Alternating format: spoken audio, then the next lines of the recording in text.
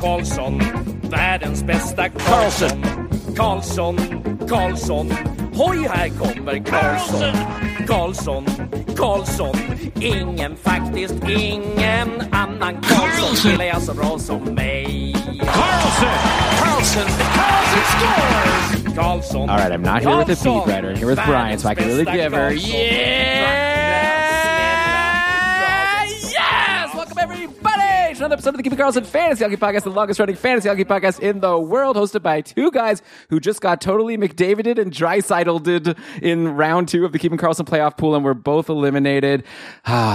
What a shame. I'm your host, Dylan Dabrowski, and with me, as always, is not a beat writer for some boring old NHL team. He is the fantasy beat writer for the entire NHL, the rock star of fantasy hockey himself, Brian Kom. Hello, Elon. Hello, everybody. I'd say I'm the fantasy beat writer of the whole NHL, and I will say that I'm a rock star. Thanks. I really appreciate that. Yeah. It's, the first time, I have that rock star attitude, don't I? Well, yeah, you always, we scheduled the recording for 8:30. You waltz in around 8:40 being like, all right, guys, how you doing? Wait, one sec. All right, let's do this, guys. And then you knock out an amazing show, right? Because that's the attitude you have to have. You're like the Mick Jagger of fantasy hockey. If I started on time, like your favorite band, it wouldn't be as good a show. Yeah, but it's on time for you because you've downloaded this at the precise moment that you want to listen to it, and we're happy to be here for you in your moment of need and desire to bring you some really good stuff. Like, Elon, you prepped this show more like a regular one. It's been a little while since we've done sort of our regular shtick here where you bring up the player and what we're noticing and I go and give some analysis. I think I've got some really fun tidbits on this week's show. Some fun fantasy tidbits. Shout out to Matt in the chat. And we're really happy to be here. By the way, keepingkarlsson.com/live. If you ever want to be here for the live show experience, it's not for everybody, but it might be for you.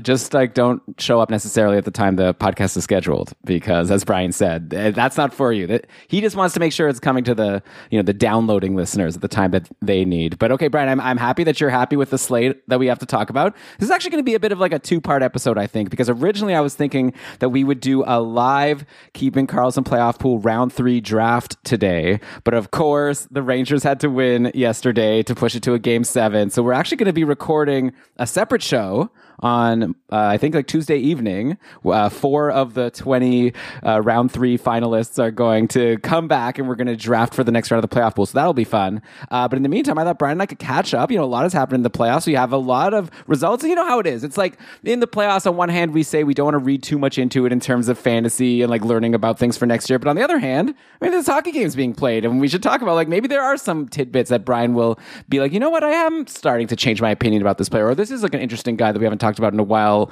And so we'll go through some of the standouts from the playoffs, a bunch of players who are doing like amazingly, and then maybe we'll end also with some players who really disappointed us. So we'll get to that in just a moment. Of course, first, let's mention that Keeping Karlsson very proudly presented by DobberHockey.com, the #1 fantasy hockey website in the world, all throughout the playoffs, all throughout the summer. It's your place. Frozen Tools, I use that to prep the show. I love it. It's the best place in the world, DobberHockey.com. But with that, Brian, actually, before we started, the last time we did a show, or maybe a couple shows ago, I don't even remember at this point. Well, what is time? But you talked about some of your thoughts on the first couple beat writer interviews. You've recently listened to my Vancouver interview with Harman Dayal. Did you have any takeaways from that you're going to be taking forward into next year's fantasy drafts?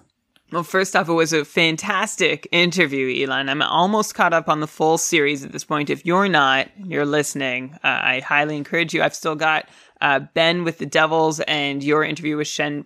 So Ben talked to Shayna Goldman about the New Jersey Devils, and you, Elon, talked to Sheng Peng about the San Jose Sharks. So I'm going to catch up on those. But for now, yeah, I really enjoyed your interview with Harman. He's a great interview. He knows so much and is so happy to share it, thankfully for us. But the guy I wanted to know most about was Connor Garland, who had such an up and down season, like was so hot at the start and then did absolutely nothing for a long time, to the point that he wasn't rostered in a lot of fantasy leagues. He was being dropped and streamed. And then towards the end of the season, he picked up his game again and started going on a tear, rewarding anybody who was like the last one in on him if he had been dropped to free agency. And I wanted to know, like, can we depend on this guy to do much going forward? Like, were the hot streaks luck, or was the slump bad luck?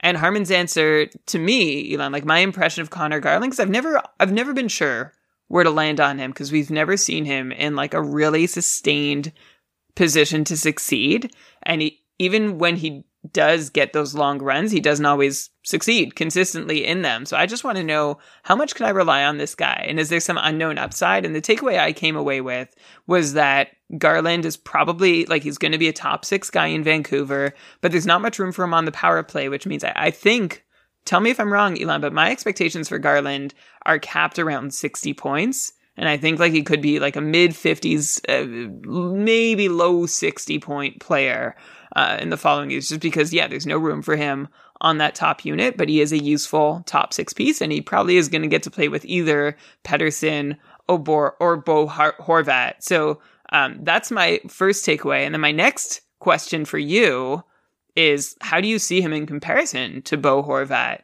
If you have them both on the table for your fantasy draft, because Horvat has kind of been, last year was really tough for him, but he's always sort of been this unsung, pretty solid fantasy guy.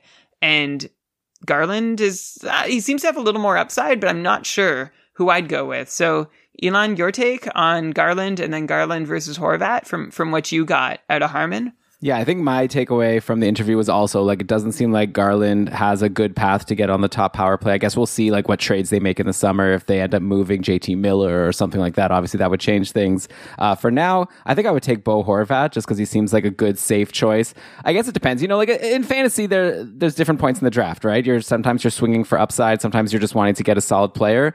But I think at the point where I feel like Bo Horvat's just a really solid player to have. Obviously, if you're in a league with face-offs, it's not even a question. But like in a league like the Cupful, Garland was a free agent at points during the season, and I didn't grab him. So, I remember actually I drafted him in the Cupful, and I then regretted trading him away from Martin Necas because Necas was doing nothing for a while. In the end, at one point, Necas and Garland were both in free agency, so it turned out not to be a big deal one way or the other. So, I think I'll take Horvat. And see, like, Garland seems like a good player, but it seems like he's more like a middle 6. I don't even know if it's like top 6, like I could see him slotting into the third line sometimes, and seems like the top power play isn't necessarily where he's going to go, but we'll see what happens next year. Obviously, it's the kind of situation where a guy like that, given the right opportunity, we don't know. Maybe he could have a much higher ceiling. Yeah, and it's interesting because I've always found myself too low on Garland, so I was trying to be a little more optimistic after what I heard and be like, top 6. But I'm actually glad for you to sort of hedge that with maybe he does fall into the middle 6 occasionally, especially because Höglander, who Harman also mentioned, like, go back and listen to the full interview, but, gave some credit to Höglander, even though last year seemed disappointing fantasy-wise. He's doing okay on his, his general development curve. And then the other thing that stood out to me, Elon, which we already kind of had a sense of, but Harman gave some like pretty valuable context to, was about Brock Besser and the struggles he had off the ice this season and how much they really impacted him and what we can expect from him next season, assuming he's still a Canuck. Right? There's so many trade rumors going around about the Canucks. It's funny because you asked that question also about JT Miller, whether he can be a 100-point player again, like if we're seeing the breakout of a true superstar. And I thought Harman's answer, I don't know, should I spoil the whole interview for anyone now? If you haven't listened, go now. Go listen to the interview and hear what he has to say about JT Miller and decide, like, I would rather you ask Pettersson or JT Miller. And I think I'd take, it's really tricky. I think I'd take Elias Pettersson. Yeah, Pettersson does seem like the real, like, superstar potential guy, like, long term. But yeah, maybe it is also a ceiling floor thing also. Like, Miller it would be cool to see one more year of him putting up the numbers like he did. But like I said, at this point, maybe we should have actually waited to do this interview about the Canucks because maybe there's a lot in flux. And yeah, Besser, another one of these players who, these are humans, right? And so he was dealing with his dad being sick, and this is obviously something that's going to impact you emotionally, and that could potentially also impact you at work, no matter what your job is. So we'll see if Besser is a different player next year, assuming he's a Canuck. Well, either way, he'll be in the NHL, of course. Okay, so that's Canucks talk. Thanks for giving us your thoughts, Brian. And now, let's get into some playoff talk. We're almost 2 rounds down. We just have the Rangers and Hurricanes playing their Game 7 tomorrow, which should be fun. In the meantime, I wanted to look through some of the players who have been like at the top of the list in terms of, fantasy points per game. And of course, number one, I shouldn't even say fantasy points, just points per game, McDavid and Draisaitl. Holy cow. After that demolition of the Calgary Flames, and it's like almost you could say like these two guys single-handedly, like obviously it's a team effort, but geez, like it almost annoys me a little bit because last summer I feel like we were critical of some of the moves the Oilers made in the summer, specifically like trading for Duncan Keith, and now they're like going far. I'm sure that management is thinking, oh, look at us, we're so smart, but I don't know how much is the moves they made. Like Hyman is really working out. I don't want to poo-poo that move, but yeah, this like McDavid Draisaitl pair, unbelievable. They now each have 26 points in 12 games. That's an 178 point pace if this was like a regular season. I was looking at the records. Gretzky has the record for most points in a single playoffs. He had 47 points in 1984-85 in only 18 games, which is pretty wild. And so like I said, so Gretzky had 47, McDavid and Draisaitl each are at 26 through 2 rounds. So if you do the math, if they could get by Colorado, which is obviously a very big if, but if they get by Colorado, then they have 2 rounds left. And if they could double it, that would be 52. That would break the record. So do you think that this is something that could happen? Like if you had some, I don't know, spare money that you want to throw a bet on, would you be happy to bank on McDavid and Draisaitl potentially approaching that record of Gretzky's 47 points in 84-85? It's really like not poor Wayne Gretzky. He just wants to be known for selling a betting app right now, I guess. But we hadn't talked about his records for years, and now we're talking about Ovechkin chasing him in what seemed like one untouchable record, and now we're talking about Wayne Gretzky having another record in peril. By the way, the year that Wayne Gretzky set his record, the 47 points in 18 games, came in 1984-1985. So it was the playoffs of 1985. The Oilers went 15-3 in the playoffs. And that's right, you only needed 15 wins to get the cup in those days because the first series was a best of 5. So the Kings, I'm like, how did they play only 18 games in the playoffs? So they swept LA in the 3-game series and then Winnipeg. And then they beat Chicago in 6 and then beat the Flyers for the cup in 5. Which is pretty wild. And we see already that, there's a decent chance McDavid and Draisaitl are going to get at least 18 games in, right? They just need to take Colorado to at least 6 to do it. So that would be at least fair to really measure up, if McDavid and Draisaitl can catch Gretzky for this record, though also it's not just about getting the same amount of games for them. You have to take into account the scoring differences in each era, and perhaps McDavid and Draisaitl deserve a couple extra games to try and make it happen because it's harder to score in today's NHL. But as you said, even in today's NHL, those two are already pacing to somehow beat Wayne Gretzky's record. So how are they doing it? LA's goaltending was definitely suspect in the first round, and Calgary should have been better in their own zone against Edmonton. The way they played all season was much better in their own zone, both defensively and from Jacob Markstrom himself, but neither of those pillars really held up in the playoffs for various reasons. Also, another big takeaway related to McDavid and Draisaitl in that series is one thing Daryl Sutter and the Flames tried to do was go power on power, like top line versus top line. And McDavid and Draisaitl and Evander Kane just completely smoked that Flames top line. And they really didn't have much of an answer beyond that. Now, for Edmonton for these guys to break Gretzky's record, they're looking at doing it against the Colorado Avalanche and Darcy Kemper, who himself has not looked particularly intimidating, really at any point through these playoffs. So I think these guys have a chance to actually break the record. I think Edmonton actually has a chance. Like I said, they have to take Colorado to 6, and I think it could be a better series than I would have expected at the start of the season. Yeah, well, I mean, they have to take Colorado to 6 just to catch Gretzky's games. It's going to be a lot harder to actually catch those points. But yeah, it should be a fun series. It's insane to look like in this like what I said at the start of the show, right? This Keeping Karlsson playoff pool we've been doing, we redraft every round, and people were and one perk or like highlight of the league, maybe I don't know if this is a perk, but like if you do well in round 1, it actually helps you a lot in round 2 because we don't do snake drafts. So the people who ranked higher in round 1 then get to draft, like, if you get first overall pick in round 2 because you came first in your league, that means you get also first pick in like every round of the draft. And some people were saying, oh, maybe that's a bit too much of an advantage, and we were sort of discussing on Discord and saying, I mean, come on, like, it's the playoffs, it's so hard to predict. Really, at the end of the day, it just seems like it was such a monster advantage if you got. And the thing is, Draisaitl, there were rumors that he might miss a game with an injury at the start, so like some people might have gotten him pretty late. But man, if you got Draisaitl, it's like almost like bad if you lost. We should look at the stats and see, like, he had at least 3 points in every game. He had 3 games with 3 points and 2 games with 4 points. That's a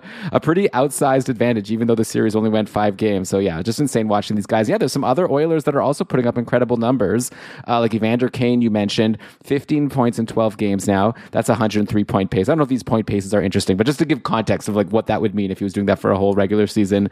He had 39 points in 43 games in the regular season. Evander Kane did, which is around a 70-point pace. Like, assuming he re-signs with Edmonton next season, and I don't know, seems like a pretty good fit so far. I know other teams might be reticent to sign him for different reasons, and Edmonton clearly doesn't have that concern, especially now that he's helping them go on their longest playoff run in a while. Do you think if Evander Kane goes back to Edmonton, do you think we should safely expect a 70-point floor? Like, that's almost like a given, and then the question is more just like, how high can he go? Like, can he actually put up these numbers like he's putting up in the playoffs? So I'd say 70 points is a fair floor for Evander Kane here. And sure, let's assume he signs with Edmonton because apparently Connor McDavid is advocating for that to happen. That's what, the rumor mill has to say about it.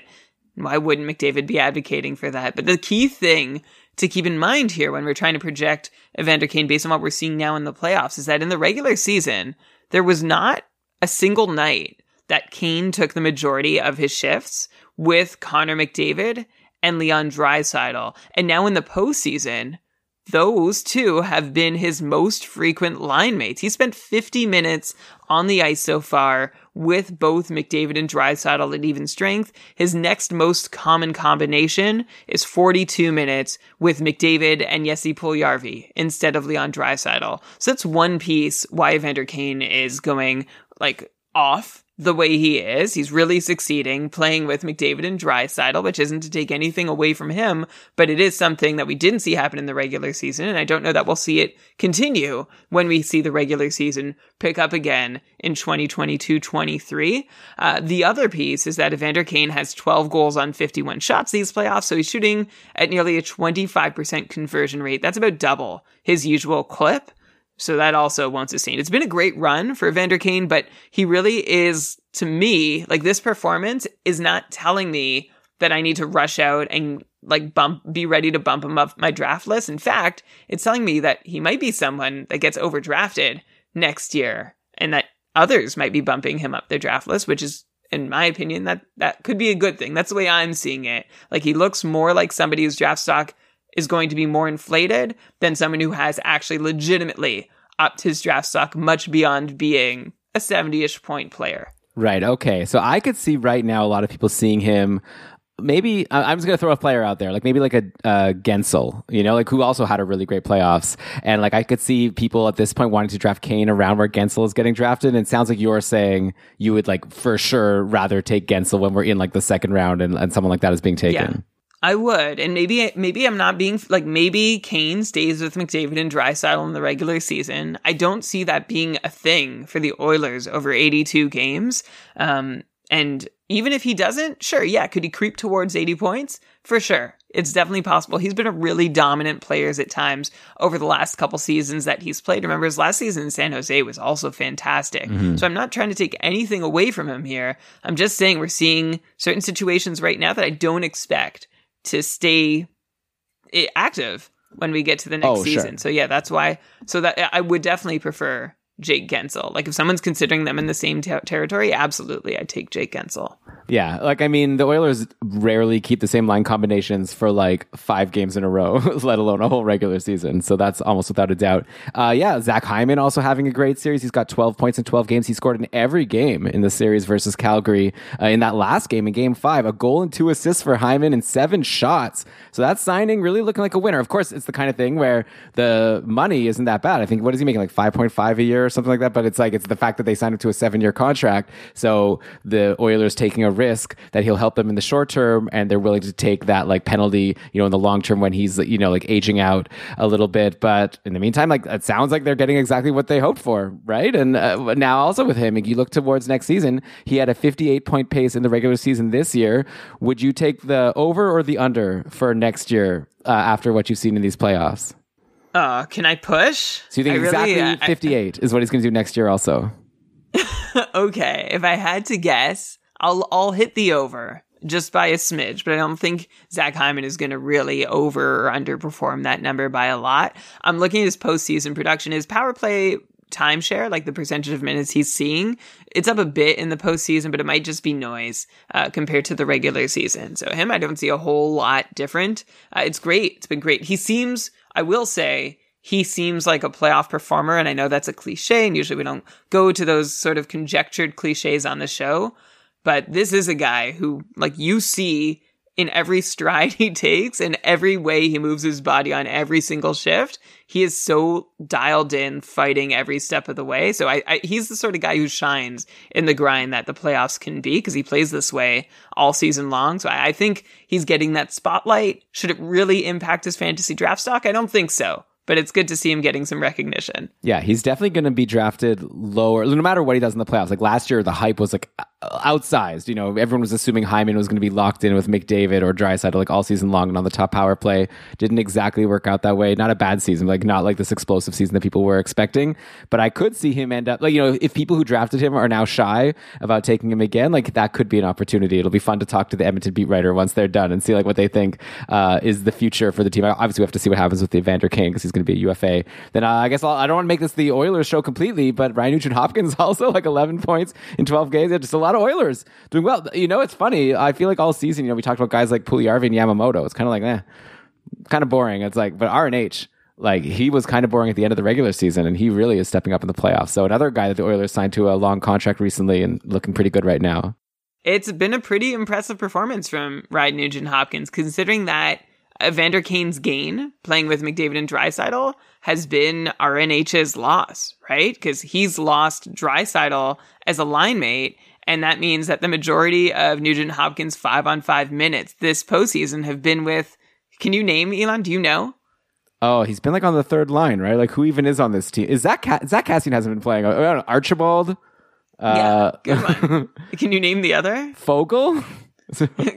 No, he's on the other bottom 6 line. Okay. Derek Ryan. Right, of course. Yeah, I mean, RNH has also seen a bunch of time with Puljujarvi and Hyman, but he's on the ice most often with Josh Archibald and Derek Ryan. So it's pretty amazing, to be honest, that he's putting up the numbers he is with these sort of line configurations. 3 power play points have helped him out too. And I think he's just another, I'd say he's similar to Hyman. What I'm seeing now isn't changing my outlook for him next year, but it seems like these are at least a couple guys who do the work and never are kind of unsung for their contributions, maybe not in Edmonton, but around the league. And it's nice to see them finally doing some big things in the national or continental spotlight. I got to be honest, I don't actually know what's going on with Zach Kassian. I don't know why I even brought him up. It's just funny. Like a couple of years ago, he was like a big deal, right? He was on the top line. He ended up getting this big contract. Is he being like healthy scratched? Or is he injured? Like, has he even been playing? I see that he got fined for a cross-check of Sean Dursey back in the first series. But yeah, it's not a name I've heard in round 2. Anyway, who cares? All right, let's move on to... I think that's the bottom line. The fun part about this episode of Keeping Karlsson is normally, we're talking about players, like we want to give people advice during the regular season that they can actually use. And so talking about your McDavids or this next guy I want to talk about, Sidney Crosby, it's not too useful because these are players that are rostered and, unlikely to be traded even. But, in this episode now, it's fun to like just look at who are the best performers, and looking through the list of top performers in the playoffs so far, at least in terms of points per game, like it's all the superstars. Like it's pretty pretty predictable almost, in a good way. Like, it's fun to see our superstars being superstars. And yeah, Crosby had a great playoffs in his 6 games. Unfortunately, it was too short, but 10 points in 6 games. Remember, he missed a game, he played 6 of the 7 games versus the Rangers. Anyways, he also had a really amazing regular season, 84 points in 69 games. It's a 100-point pace. This guy's 34 years old. Sid the Kid, no longer a kid. I guess that's not a hot take to say that anymore. I'm sure there's like a million tweets that have said that. He's going to be 35 in August. So, Brian, what are we going to project for next season? Like, he just put up a 100-point pace. He's going to his age 35 season. You'd think he's got to regress at some point, but at the same time, he's Sidney Crosby. He's not a normal NHL player. Like, I'm looking at, Jake Gensel, who also had a great playoffs. He had 10 points in 7 games. If you had to pick, just to make a concrete question for you, if you had to pick who's going to get more points next year between Crosby and Gensel, who are you taking? It's going to be close, which I think is a big compliment to both Crosby and Gensel. Crosby just put up this top-notch 34-year-old season, which, if you're just looking at the numbers, it was the 17th best performance from a 34-year-old ever in the NHL. But he only played 69 games. So if you adjust for the missed time and assume that Crosby holds pace over an 82-game season, then Crosby's age 34 point production ranks as the 3rd best ever, behind only Mark Messier and Wayne Gretzky, who both outpaced Crosby by a smidgen the same season, 95-96, so almost 30 years ago. And I did my homework. I'm like, well, what did Messier and Gretzky do the next season? They followed up with similarly dominant age 35 seasons. But that was then, and this is now. And there are a few recent examples of 35-year-old players, because that's what Crosby will be next year, putting up 90-plus point paces. By the way, Quant Hockey, a really great place to look for this info. So I've got Marty St. Louis in 2010-11 had 99 points in 82 games. Daniel Alfredsson had 89 points in 70 games as a 35-year-old in 2007-2008. Nice. Alfie. Teemu Solani as a 35-year-old, 90 points in 80 games back in 05-06. And honestly, I don't see why Sidney Crosby would not join this group. And I think he probably has a shot at topping it. And that's what I'm excited to see. For me, it's not a question of, can he have an elite 35-year-old season? It's, can he have the best one we've ever seen? So that's what I'm hoping for. And that shows you where I stand on Sidney Crosby. Then I'm hoping for another 100-point season from him. And I think Jake Gensel is both a big part of that for Crosby and also a big benefactor of it. Who's like the guy who benefits from it, right? That's a benefactor. Yeah. Beneficiary. Yeah. Benefactor is one who gives the help. Right. So, okay. So Gensel both is benefactor and beneficiary. He's the total package, and so is Crosby. That's amazing. Man, Wayne Gretzky getting a lot of call outs in this episode. Let's see if we get to him again at some point. Teemu Solani, just randomly, at one point I was just looking through his career stats, like reading his Wikipedia. I don't know why. I just got curious about him. He had like an odd career in that he was like a star, and then if you recall, he ended up going to Colorado. Like, he was on Anaheim, well, he was on Winnipeg, then he went to Anaheim, then he went to San Jose, then he went to Colorado for one season, and he stunk. He had 32 points in 78 games. Then he went to Anaheim, then had like 2 seasons above 90 points. It's pretty rare that you see that nowadays, right? A player go to like 30 and then up to 90. I'm trying to think of another example of someone who's done that in recent memory. That was a weird season, right? Was that 03-04? Yeah, 03-04, 32 points in 78 games with Colorado. Yeah, so remember that was the season that Paul Kariya and Teemu Solani signed in Colorado together to both have amazing seasons. They were both coming off of like recent success. Kariya was a point per game player the season before in Anaheim, and now 29 years old in Colorado, 36 points in 51 games that year. So and then went on to continue being a point per game player for Elon. Can you actually name Korea's next team? I couldn't have done this if you asked me to. After Colorado? Yeah, Colorado. Then it was a lockout. And then he go to Nashville? Nashville, right? Yeah, very I remember good. That. Look at me. I'm very impressed. I was a hockey card collector at the time, so I had. That's so how that I would know. be it. And so he had 2 point per game seasons with Nashville, and then a couple, an injury short. Anyway, I don't need to go about Paul Kariya. I think his number's getting retired by the Ducks, by the way, which is great news. Yeah, well earned. That was a strange. I think there are explanations or articles written about exactly what happened with Kariya and Solani in this season that was supposed to go perfectly for them both, but didn't. Joe Sakic was the captain of that team too. So this was not a bad team, but neither one could get going. It could have been like injuries or whatever. Anyways, okay, let's get back to today's NHL. So we talked about Crosby. Let's talk about another superstar that had a great playoffs. And actually, this one is still going. Nikita Kucherov doing it again. 15 points in 11 games and counting. We haven't mentioned yet Tampa's complete domination of the Florida Panthers. Just unbelievable, just to take out the President's Trophy winning team like that. Is it just me though, specifically about Kucherov? Like, I feel like we didn't report properly how awesome he was in the regular season. Like, he missed some time. He came back. We were like, oh, it's exciting. Kucherov's back. He ended up having the second highest points per game in the whole league this season. Like, McDavid was at 1.54 points per game. Then you had Kucherov at 1.47, and then Matthews after him. Like, I feel like we were just talking about McDavid, Matthews, like McKinnon, like who were the Draisaitl, like who were the top. But it's like Kucherov is like right there. He's like crushing it in the playoffs as well. I don't know. I don't even have a question. Just wanted to throw it out there. Like, Nikita Kucherov, if he's going to finally have a full healthy season, maybe next year, I wouldn't be surprised to see him in the Art Ross race. Like, just like he won an Art Ross a couple years ago. It seems hard to imagine someone not named McDavid or like a Draisaitl like up there. But I think Kucherov is just, I don't want to say he's underrated. Like, everyone knows that Kucherov is amazing, but just like, I don't know. I didn't realize he was second this year in points per game.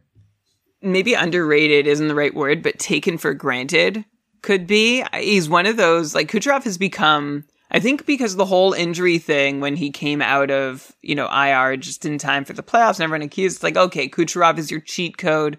We get it. And everyone kind of got tired of him and then he won the cups. Okay, we get it. And now he's like one of these less sexy guys on the draft board who we all kind of take for granted, which, by the way, is a level that Sidney Crosby has been at for a while.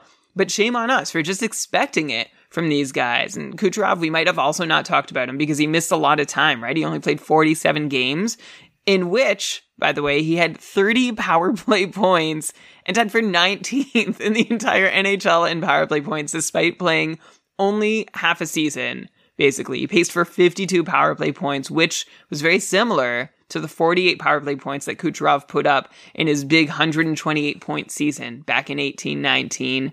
I think, though, the most we ever really talked about Kucherov, like in our fantasy circles, and unfortunately for Kucherov, you get this good and people talk about you when you struggle. And right in mid-March, like just in the lead up to worry some people for their fantasy playoffs, Kucherov had this cold stretch where he had just 4 points in 8 games. But then he was fine. He was so good before and after that. You have to forgive him if he goes quiet for a couple of weeks. It's rare, but it happens. And even, to his credit, during the series against Toronto, he didn't look quite right. And I'm not sure he's playing at 100%. I've heard a lot of suggestion that he isn't. But he still has 15 points in 11 playoff games. And that's all the more impressive against two of the best teams in the league. So this guy, Kucherov, is good, and we shouldn't be forgetting him when everybody's like, okay, where does Matthews enter in that McDavid and McKinnon conversation? We can't forget Kucherov amongst those guys too. Yeah, and specifically about the Tampa Bay Lightning, I guess we got to consider them the favorite at this point to beat either the Rangers or Carolina, right? Like, I don't want to count out whichever of those teams wins tomorrow, but Tampa looking so dominant right now. Yeah, it's the what you could say is that the Rangers, basically will shut you down with Shesterkin and make you pay for a couple mistakes, and Carolina will just shut you down, period, and beat you 2-1 or 3-1 or whatever. But I think, I'd be more concerned, honestly, if it was a team like Florida who's already out playing one of those teams, because they sort of don't seem to have a plan B when, they're doing all their offensive things and they aren't working. It's like, oh no, what do we do? But Tampa, we've seen, like, they can handle high scoring games. They can handle low scoring games. I think they're built for both. And it is pretty hard to see, especially getting a little bit of rest and healing, that, they would cede much to the Rangers or the Canes. I'm excited to see who they play, and we'll see if they can give them a run for their money. But I agree that they're the favorite right now to come out of the East. Yeah, it just seems like they had the two really tough matchups against Florida and Toronto. I guess technically, like, Carolina actually had more points than Toronto in the regular season, but I don't know. It just seems as if something is wrong with the playoff format where Tampa kind of had to get through what to me seems like two of the stronger teams in the East, and now sort of get like the next tier down. But obviously, now that I said that, like Carolina will win the next game and then sweep Tampa because things are unpredictable. But yeah, they're just so dominant. It'll be really fun. Like next season, I'm really excited to see next series. I should say like Edmonton and Colorado. We already started talking about it. That's going to be wild. Yeah. Then I would also be so excited then to see Tampa against either of those teams. So I know a lot of people like to talk about the NHL playoffs and be Debbie Downers and be like, oh, it peaks in the first round. I don't know about you, Brian. Like I'm really excited for the next round, like more so the Western Conference, I guess, at this point. But I'm like so stoked for Edmonton and Colorado, and I don't think I felt this way about a late playoff series in a little while.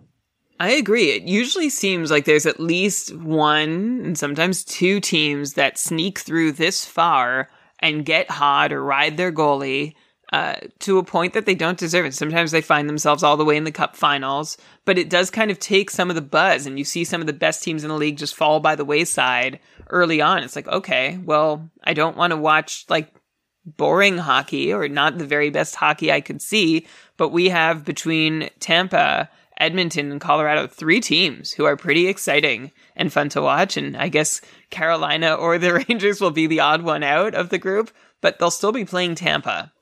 I think the Rangers would be the team that I'd be like, yeah, they're the ones who snuck through. Carolina, I would have considered an Eastern Conference finalist, and I still do, but I also would have never expected them to play a particularly exciting brand of hockey either.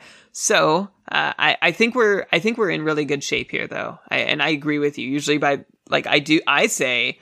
think I tweeted that the first round of the playoffs is the best round because you do guarantee that you're going to see all the best teams, and there's hockey on all the time, and that's really exciting. But it's also really exciting when the best teams with really exciting storylines and stars are getting through, which is what we're seeing so far. So hooray for really exciting and entertaining playoffs. I'm not sure I've watched as many playoff games in the last 5 or 7 round playoff years as I have this year. Yeah, since the Sens made it. I'm sure you watched a lot that year when they made it to the conference finals against Pittsburgh. It's been a long time now. Yeah, last year, remember Edmonton got swept by Winnipeg, and then Winnipeg got swept. It was just kind of it's just fun to have McDavid. I don't know. Maybe I'm showing my bias here. I'm not an Oilers fan or anything. It was just so cool to see these huge superstars in the league. Kucherov, McKinnon, McDavid all going forward. It is really fun. And Aho and I don't know, Panarin, Zibanejad. Actually, we'll get to... let me bring up Zibanejad and Panarin, actually. Zibanejad having a great playoff so far. Point per game in the regular season. He had 81 points. Then 16 points in 13 playoff games so far. Meanwhile, Panarin, only 10 points in 13 games. Obviously, it's a super small sample size. And you compare, oh, wow, why is Panarin choking and Zibanejad doing so well? Obviously, it's working. But it's kind of just surprising. If you would have done your playoff pool, you would have taken Panarin ahead of Zibanejad, right? Because Panarin's paced for over 100 points in the regular season 3 years in a row now, including this year, while Zibanejad's still great, but closer to point per game, closer to 80 point pace. If you had a choice between if you could have gotten through round 2 of the Keeping Karlsson playoff pool, which I know you didn't, neither did I, so we're in the same boat here, but if you did get through and then you were choosing between Zibanejad and Panarin, who would you take? On one hand, Zibanejad better in the playoffs so far, but on the other, Panarin was better in the regular season. Huh. I mean, I honestly don't know for a playoff pool. We know it's all random. It's pretty random. I mean, Zibanejad seems pretty possessed. It's you can see him getting ready to score and put the team on his back and be the guy. Panarin has still been working, but I guess he just not as quite as in a flashy way as Zibanejad. I've seen less of him on highlight reels, and I'll be honest, I haven't seen a whole lot of this Rangers Carolina series for many of the reasons we just talked about. But if we're the regular season, I would at least I'll say I'd go with Panarin. There was a time this season, though, I'm happy to see Zibanejad get redemption because Zibanejad started the season slow. Over the first couple months, he had 21 points in 28 games, and that was after last season. You remember last season, the 2 seasons ago very well, Elon, right? You were suffering with him on your team. Oh, well, yeah, Zibanejad, but he had COVID. There was a whole crazy thing. He ended strong once he sort of recovered. Exactly. So there was a whole lot of concerns what's with Zibanejad? He can't put it together. And it was 30 games into the season where he's still I don't know about this guy. But then he finished the year on a 90-point pace over his last 50-odd games. So I'm not, and like you said, there were COVID reasons a couple years before. So Zibanejad has redeemed himself. I think at least in these playoffs, put himself back in the spotlight as, yeah, this is a guy, a superstar that I think I can count on. I still think Panarin is the more reliable guy. If I had them both on the board at the same time, I'd go Panarin. And Zibanejad might have this unknown extra gear, but we've already seen Panarin's extra gear. And I think it would be hard for Zibanejad to all the way surpass that. So in a playoff pool, Elon, maybe I'd go Zibanejad. Maybe. But it's also a fool's errand trying to pick the right guy in a playoff pool. But in the regular season, I'm still on Team Panarin. Yeah, well, hey, there are 20 people that are going to be moving forward to round 3 that are going to have to make that choice. And yeah, I'm with you. Just go with who's hot in the playoffs. I think they're both getting like similar deployment. It's actually interesting, the deployment, right? Like the Rangers made those 2 acquisitions at the deadline of Vetrano and Andrew Kopp, and both of them are their top sixers, right? It's Panarin with Kopp and Ryan Strome, and Zibanejad with Kreider and Vetrano. That's those were the lines in the last game, leaving Lafreniere and Kakko, who were, going into the season, we were like, okay, now's the time. Like Lafreniere and Kakko going to have to get into the top 6. There's who else is going to be there? And now, they're on the line 3 with Filip Chytil, scored a couple goals in the last game. But yeah, it's next year. I guess we'll be saying the same thing, right? We'll have to see what the Rangers do. But like Kopp and Vetrano are both UFAs, so that'll be a fun. I'm definitely going to wait to do the Rangers beat writer interview because we might as well wait and see what happens in free agency rather than ask about guys like Kopp and Vetrano who may not even be back next year. Also, I guess we got to mention, since we're on the Rangers, Adam Fox, holy cow, 16 points in 13 games. So same number of points as Zibanejad. You compare him to the other superstar defenseman still left in Cale Makar. Well, obviously in Hedman. Okay, I shouldn't say but like Makar's the one that everyone talks about as like the number one stud by a mile. Makar has 13 points in 10 games, so slightly higher pace. It'll be fun to see who ends up with more points overall. Obviously, it'll actually just depend on who makes it to the finals. But Fox had this like great regular season, right? 74 points in 78 games in the regular season, so pacing above a 75-point pace. He's been like huge in the playoffs, playing like over 26 minutes per night on average. He had 2 assists in the big win on Saturday. Brian, okay, I was trying to think of a question to ask about Fox. Here's what I was thinking. Like Adam Fox and Cale Makar, 2 young studs in the league. Let's say you have Makar in a keeper league and the Fox manager is like, I want Makar. Like, I'll give you Fox. Like, what else do I have to give you above Adam Fox to get Cale Makar? Like, is there a deal you would make there? Or is Makar, like, as amazing as Adam Fox is, are you still like, there's no way I'm giving up Makar? Like, would like a first overall pick be enough, or first round pick? I'm just curious to get your take on what you would do if you had Makar and the Fox manager came running, just in terms of like, how far apart really are these guys? I think they're still far enough apart that it's not just, this is a good deal. Throw me in a sweetener. I'll make a mostly lateral move, trade Makar for Fox, and add to my team some other way. I think Makar is still a step ahead of Fox. And also keep in mind, if this is a keeper league, a first round pick is like between a 5th rounder and a 9th rounder in most cases, right? If you keep 4, then the first round is basically the 5th round. Oh, yeah, true. I guess I should have like pointed, like, there's a big difference between a keep 4 and like a dynasty league where you're getting like Shane Wright or like whatever, like one of these like great prospects. So true. Yeah. Right. So in a dynasty also, right, if you're getting the first overall in the 2023 entry draft, then yeah, like maybe that's actually something close to considering depending on when you plan to contend. But the reason that I still see space between them is for Cale Makar. I feel like it's possible we haven't even for sure seen his ceiling yet. Like, he's got this 92-point pace this season. He shoots and converts reliably like a top line forward, and he plays 26 minutes a night, and he just finished his age 23 season.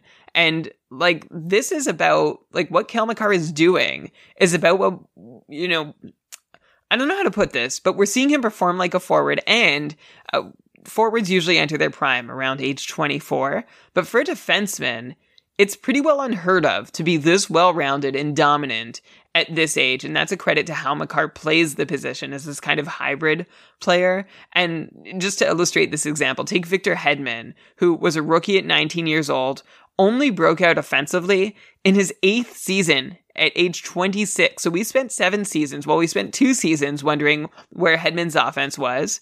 And then we spent the next 5 being like, okay, I hope he'll get some offense, but he seems like this really good defensive player. And then we spent, like the tail end of those 5 seasons settling in and be like, okay, I guess this is all Victor Hedman can be. And then boom, at age 26, 8 years into his career, he explodes. Cale Makar has been doing that since age 21. already. 21-year-old rookie Makar had a 72-point pace, then an 82-point pace, and then a 92-point pace. And then just compare to Adam Fox, who really is amazing. And it's going to sound like I'm down on Fox when I start talking about him now, but it's just to try and draw this distinction that I still see between Fox and Makar. Fox's 21-year-old rookie point pace was 29 points, which of course he wasn't playing the full role that he was going to play yet. Then he had a 70-point pace as a sophomore recently this season with a 78-point pace. Fox has similar power play production to Makar. But in that 30-35 power play point range, which is amazing. But I think he's behind Makar at 5-on-5. And Adam Fox saw the Rangers shoot nearly 20% on the power play that he was on, picking up those 30-plus points on. And I think some of those were definitely thanks to Chris Kreider's crazy power play shooting percentage this year. So I'm not sure that the Rangers power play will be that good again, which means I'm not sure Adam Fox's power play numbers will be that good again. Of course, Fox still has room to grow himself, but I feel comfortable projecting Fox for, say, 75 points next season. In other words, to hold what he did, well, I think it's possible Cale Makar can actually take a legit shot at being a 100-point defenseman. So if I had Makar, I would ask, if someone came to me with Fox, I'd say, what else are you going to give me? I think I need somebody in a dynasty. I definitely need that first round pick to even think about it. And then I think if it were like a keeper let's say it's a keeper, I'd want someone who I would be drafting normally if everyone was out there in, say, the first 4 rounds. I think that's where I'd go. And maybe that's not even asking enough, maybe 3 rounds, but I don't think they'd give me that. So I'd have to come up with something that's reasonable. It would be really hard for me to give up Makar. I don't think you should, bat away any offer you get, but it's not so automatic. Like I said, I don't think it's a lateral move to go Makar to Fox. What do you think? That's a lot from me, Eli. What would you do? No, I think I agree. I think Makar, Fox is great, but yeah, it seems like it'll be surprising to see him breach now. Obviously he's having this amazing playoffs, but yeah, probably breaching this 75-ish point pace seems unlikely. That seems like a pretty nice ceiling for the guy. But yeah, Makar could literally be one of the best offensive defensemen ever. I'm really high on him. You see the highlight reels. I don't want to be too affected by just the highlights, but unbelievable. Yeah, so I can see him being 100-point guy. I think if the Fox manager is coming to me trying to make that trade, I think I'm looking at fine, then let's also make another Rangers swap, and a Rangers Colorado swap, and maybe you give me McKinnon and I'll give you Zibanejad, and then that completes the deal. Something like that. I would want I see that as kind of a similar swap, Fox and Makar, and then McKinnon to Zibanejad. Yeah, that definitely makes it more concrete. If you can make a similar upgrade at forward, the opposite direction, then for sure. And if anybody does do any of these deals, I'd be very curious to hear from either the side getting Fox or the side getting Makar. Yeah, I'm very wimpy, right? In a dynasty league, I'm trying to think of Maddie and my biggest trade. I feel we mostly make trades in my dynasty that are more we're trading to a non-contender and giving picks for forwards. I can't think of a straight up big name for big name trade that I've made. Maybe one day it'll happen. Okay, let's talk about, where do I go? There's so many superstars that have been so good. I could obviously bring up Matthews and McKinnon, the great playoffs they've had or are having. Kirill Kaprizov. Unfortunately, Minnesota only played those 6 games. He had 8 points after a 108-point regular season. He really, he did seem like the best player on this Minnesota team. Fiala kind of didn't really come through. Boldy did nothing. That line, it really was the Kaprizov line. Seemingly that was helping Minnesota get as far as they did, which was only 6 games, unfortunately, against St. Louis. But are we at a point now where Kaprizov is a first round pick, potentially in a couple drafts next season? He seems like such an amazing superstar.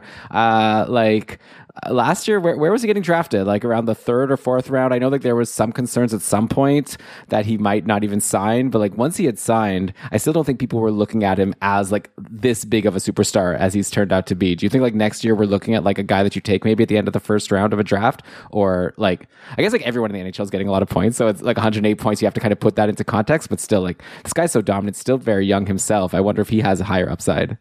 He seems like he has higher upside that still might be there. I'm not saying it's for sure there, but Kirill Kaprizov is definitely going to get drafted above where he was this last season. I went and looked at our Cupful, the Keeping Karlsson Ultimate Patron Fantasy League, his average draft position from this past year. he was drafted on average 37th overall. So that's that's like about, just over halfway through the third round. The earliest Kaprizov was drafted was 24th overall, and he was drafted as late as 47th overall. I myself drafted Kirill Kaprizov with a late third rounder. I was thrilled about it. No way I get him at that spot again, because I believe in Kaprizov's 109-point pace, and I'm interested to see if he can push it even further. He's got the skill, and one reason why I think he can push it further beyond just like having another year under his belt and, developing his game is that he only saw 14 minutes a night at 5-on-5 on average.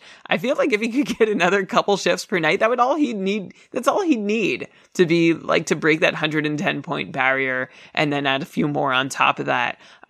If I were to try and offer a counterpoint to myself, like I don't even know if I should say this because I don't believe in it, but just the fact that Minnesota was wrecked by St. Louis in the first round, and I think like devastated by it, right? That's not how it was supposed to go. They were a team to fear this year. So does that mean they changed the game plan at all and asked Kaprizov to do something different? But I really don't think so. I think that was a goaltending collapse in the first round for the Wild as much as anything. They're already a very good defensive team, so I don't see them shifting to become an even better defensive team just because their goaltender fell apart. So yeah, I'm saying this, but I'm not actually worried it's a possibility. I think Kaprizov is at least going in the top 2 rounds this year, potentially towards the tail end. Towards the tail end of the first round this year, I got Alex Barkov. I would still prefer Barkov to Kaprizov. So if that's my measuring stick, Kaprizov isn't quite in the first round, but he's not far from it. It seems like reasonable what you said. Like when you actually look at the numbers, I don't think Barkov and Kaprizov, they paced actually both for 108 points. They had similar point paces. I guess I'd have to go into like the cupful scoring. I think Kaprizov takes more shots than Barkov, or at least close also. Like I think they're a lot closer. Like, yeah, maybe I would also take Barkov a little bit higher, but I think we're talking like pretty similar territory, which I think it says all you need to say about Kaprizov. It's close, yeah. Yeah. Okay, how about some unexpected guys that did well? I've just been talking about superstars this whole time. I guess I did mention Andrew Kopp on the Rangers, who's having a good... I don't know if I brought up his numbers. 10 points in 13 games. He had 18 points in 16 games after joining the Rangers in the regular season, and he's a UFA coming up. I'm just curious. Obviously, it's hard to project what's going to happen. I just wonder what kind of contract this guy is going to get. Like... if you're a team, you look at these numbers, you're like, okay, this guy's a star. At the same time, he's Andrew Kopp. Like, I don't know, like, has he done enough to, undo all those years where he was just like a solid player, but not like, a 70+ point guy like he's looking like in these last few games with the Rangers and now these playoffs. I just wonder like where he's going to sign, and also like what will that mean for his fantasy value? We'll obviously talk about it after July 1st when he does get his contract, but I wonder if he'll be the type of player that's overdrafted or underdrafted next year, because I could really see it going either way.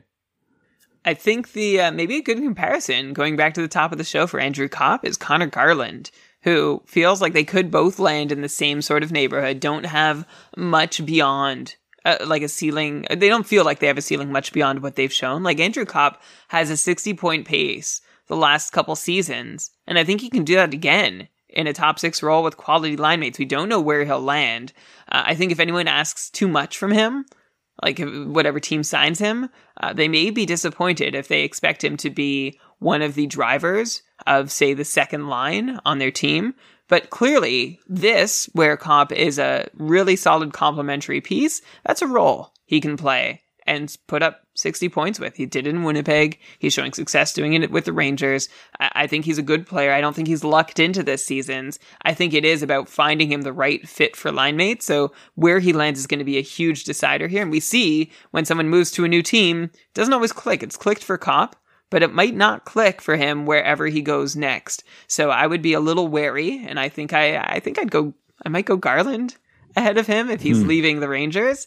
If he stays with the Rangers, maybe I'll take Kopp first, but that's where I see him. I see him being a solid 55, 60 point option should he be in a situation where he clicks.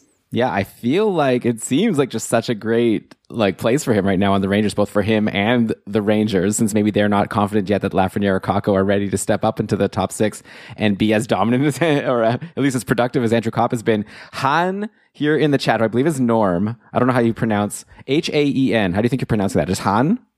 Like Han Solo? Hayen or Hayen, but Hayen. it's Norm. We Well, know it's Norm, so I could just say Norm. Well, I don't know. Maybe he wants to be referred to by his chat name. But either way, he's saying that I'm curious if he stays with the Rangers. He's looked good this postseason. Yeah, like his contract right now is 3.6. So he's definitely going to get a raise. But maybe he'd be willing to take, like, maybe the Rangers would be willing to give him a longer term deal, maybe like a 4.5 million a year. I don't know. I'm starting to learn more about contracts now that I'm in Dynasty League, so like it's fun to like kind of predict and see what'll happen. But I could see the Rangers maybe going like a 4x5. I don't know. We'll see.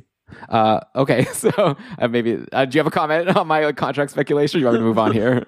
My comment is to check out our friends at Evolving Hockey, evolving-hockey.com, who have their contract projections that have been amazing over the course of the past few years. That's where I would go. You have to become a pro subscriber, a subscriber at a certain level to see their support them, but they deserve the support. Sure. Okay. So that's where I would look if I was trying to guess contracts. I wonder if it's like harder for someone because Kopp is is part of this playoff run. Like it almost like if he helps the Rangers get past Carolina tomorrow, I wonder if that, raises his contract and it's not something that's like part of the model, just like a, playoff hero, like all those guys on Chicago who got big contracts after they helped the Blackhawks win a couple cups. Who else has had a good play? Oh, wait, let's talk about some St. Louis guys. Okay. Like Ryan O'Reilly came out of nowhere, 12 points in 12 games. This is a guy who was kind of a dud this season. I see that he had 61 points. He pays for 70 plus though in his first 3 years. So, it's not terrible, but I drafted him in the Cupful and he was someone I held on to for most of the year, but never was too excited about him. He was pointless in his last 3 games versus Colorado for what it's worth, even though St. Louis scored 10 goals in those games. I don't know if that's something bad to say about Ryan O'Reilly or more just we know how St. Louis was this year, just spreading things around. Some guys would go hot, some guys would go cold, but it was nice to see Ryan O'Reilly really come through for the people who probably got him a good value in their playoff pools. Are we at a point now, should we for next year expect Ryan O'Reilly to go back to being the 70-point guy he was previously, or is this just a new era in St. Louis? Because there's so many guys, Perron had a big playoffs, Buchnevich had a big playoffs, Tarasenko, and then obviously we saw Rob Thomas, who didn't do as well in the playoffs as he did in the regular season at the end there. But there's so many names. I wonder if we're just are you ready to go back to Ryan O'Reilly at 70, I guess? Or do we have to just expect now that he's just part of this glom of guys where no one is going to or if someone is, it's not going to be Ryan O'Reilly. It's going to more be the Rob Thomases or the Buchneviches, Tarasenkos, who are going to over eclipse him in the regular season. I think I'm actually not buying into any of those answers because we talked a lot about what St. Louis was doing in the regular season this year and why no one guy seemed to be doing quite as well as we've ever seen them do or hoped they would do. And the reason was that St. Louis was sharing the wealth a lot in the regular season. They'd really flattened out how they distributed ice time. Do you mind if I just jump in? Just because I know you that was what we said about guys like Ryan O'Reilly, but to be fair, Pavel Buchnevich had over a point per game, right? He had a career year. Rob Thomas also had over a point per game. So it's not as if no one on St. Louis was able to put up huge numbers. Right. So sorry, that was more about so let me clarify. That was more about why Ryan O'Reilly, or at some point, the way we talked about Braden Schenn changed a little bit, even though we expected less from him in general. But I think Ryan O'Reilly was probably the one that confused us the most until we realized, these other guys like Rob Thomas and Pavel Buchnevich are getting more minutes, and that's eating into what Ryan O'Reilly can do.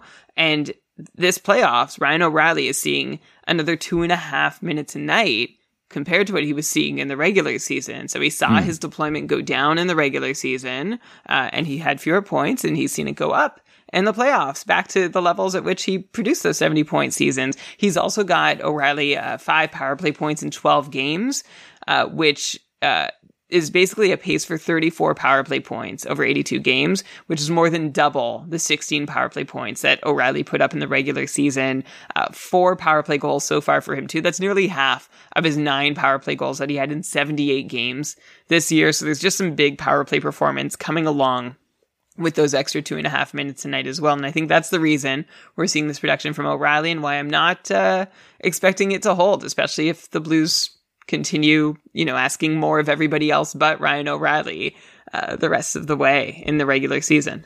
Yeah, it seems like maybe it's just a case also of like, yeah, he's like a veteran. Maybe so in the playoffs now he's getting this like role, but maybe in the regular season, yeah, they're going with more of like these like young up and coming guys for some minutes and taking away from O'Reilly, who's more like a hold the fort kind of guy moving forward. So yeah, I would also not be predicting O'Reilly to approach 70 again, or like approach maybe, but not, I think his best productive years are behind him in St. Louis.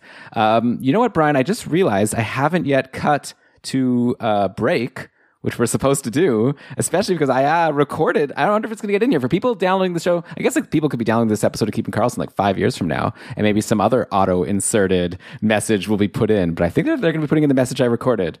So check it out. Check out the message I recorded about a company. If it's going to be the one that, I don't know why I'm like previewing like the ad, but it's like a company that I have some friends working at. So anyways, check it out, and we'll be back in just a sec. You're listening to Keeping Karlsson. All right, we are back. Next up, I got one more player here, Brian, I want to throw at you that's having a really good playoffs. Then we'll swap over to some skaters who have let us down and also some goalie talk maybe to end the show. But how about Ross Colton over on Tampa? He like kind of was starting to make a name for himself in last year's playoffs. He on like the fourth line because Tampa Bay traded away their whole third line from last year. Now he's become a third liner and he's producing big, 8 points in 11 games. Is he are we at a point now with Ross Colton where like you potentially draft him next year in the cup? I'm not saying like high draft pick, but like someone you draft, or is he still someone that you're still like kind of maybe like high level free agent fodder, but still not someone worth drafting? It's just like he's had an impressive run. Like he wasn't even a prospect anyone knew about or cared about, I don't think, until like last year. And now all of a sudden he seems to be a significant part of this team. And that's exactly how Tampa structures their playoff runs, right? Around these middle six guys who step up and show up and thrive in the playoffs. I mean, Yanni Gourde, Blake Coleman, Barclay Goodrow, Corey Perry, add Ross Colton to this list, and Nick Paul, Brandon Hagel. That's the current roster, right? So it could go either way. You're asking if Ross Colton is a player, right, who we can actually want in fantasy. I would look back to this season and say, no, I didn't even want to stream him in very often. A lot of that was because he was not in a starring role. The thing is, though, when we've talked about Ross Colton on the show, and I remember we did earlier this season, I can't remember if it was like in the fall or just at the start of the winter, but we mentioned he looks good. Like Ross Colton's underlying numbers, if I compare the offensive generation stuff, which is basically his shot attempts, shots on goal, and expected goals rates, those numbers are good for Ross Colton. He compares well to some other very good players. The thing is, we've never seen him in a starring role, and we need to do that. Like, we could have a player here in Ross Colton, but I don't think there's much to think about fantasy-wise till we know he's going to be in a bigger role. Like, even Yanni Gourde, who we felt we knew was good, could not do much with his time in Tampa because he had a role to play, and he played it really well. And that was his role. He was stuck in it, even though we knew when he got to Seattle, he was going to be able to do more. So I think for Ross Colton, it's kind of a double-edged sword. He's playing this role really well. We'll see if the Tampa Bay Lightning ever feel like moving him on from it, and he somehow earns a look higher up in the lineup. But until that happens, Elon, I'm not interested fantasy-wise in him in the regular season, even though he does look like he could be potentially a top 6 player. He's just not getting deployed that way. He's not being asked to play that way. Shows up in the playoffs like this, that's fantastic, but I don't see this having much fantasy regular season relevance. Yeah, I know. I don't disagree, for sure. Like, I think it's the kind of guy who we'll have to see if he gets impacted by, like Andre Palat is a free agent this summer, so who knows, maybe like Palat goes and that opens up a spot. Aside from Palat, Tampa like could legit just like roll this pretty much the same team again next year. Like, they've got, Killorn, whatever, like Colton, like all their like secondary, like last year they had to get rid of like all their third line, right? But this year, like not so much. Like Colton, Hagel, Killorn, Corey Perry, like all these guys are still under contract for next year. Cirelli, obviously Stamkos, Point, and Kucherov, and they've still got Hedman under contract. McDonough, I'm sure with McDonough they would rather not have this contract at this point, but still, like Sergachev still has another year left before he becomes an RFA. Like they're going to be able to roll this exact same team pretty much. They're very well managed team. I don't know. Like, did you know that? My opinion. Is this an interesting opinion to throw out there that Tampa's a well managed team? Cold take. Okay. Let's go to some players who have let us down so far in these playoffs. Like I said, a lot of the superstars have come through, which is nice. One guy that jumps out at me, Andrei Svechnikov over on Carolina. What's going on with this guy? Only 5 points in 13 playoff games now.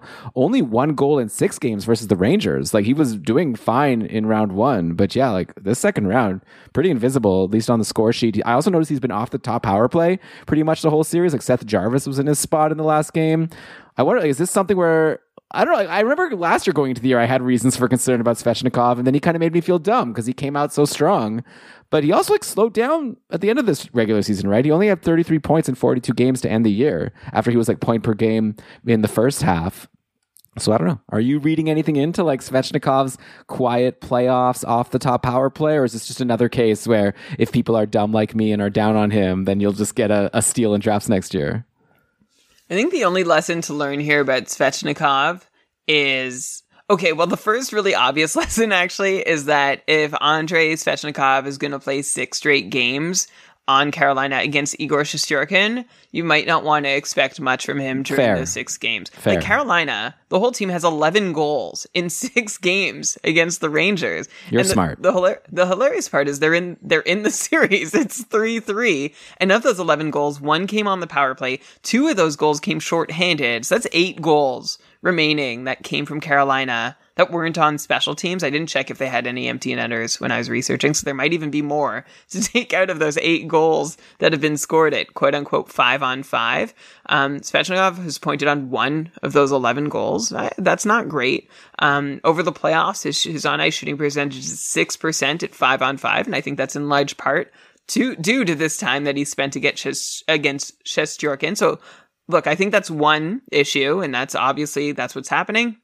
But maybe the takeaway here is that Svechnikov has lost that power play deployment, right? With power play 2 deployment instead of 1, because Jarvis has stepped up there on the top unit, Svechnikov could be closer to a 60-point player than an 80-point player. Oh boy. And he's also lost just not a lot, but a couple shifts a night at 5-on-5 too. So I think maybe the takeaway here is that Svechnikov is still not somebody whose spot in the lineup is untouchable, and that maybe there's still this bit of tenuous aspect to his place on the team where it's hey, Andre, you're off the top power play. Hey, Andre, we're keeping you on the bench a little more tonight. And that's not great. That's not what you want to see from someone you want to rely on fantasy-wise. So if I wanted to come up with a takeaway for that beyond it's just kind of unfortunate that he hasn't scored this many points, it would be that. It'd be that his deployment and his entitlements are being sort of taken away a little bit, reeled back. And that's what would concern me a little bit if I'm looking to rely on Svechnikov for big fantasy production.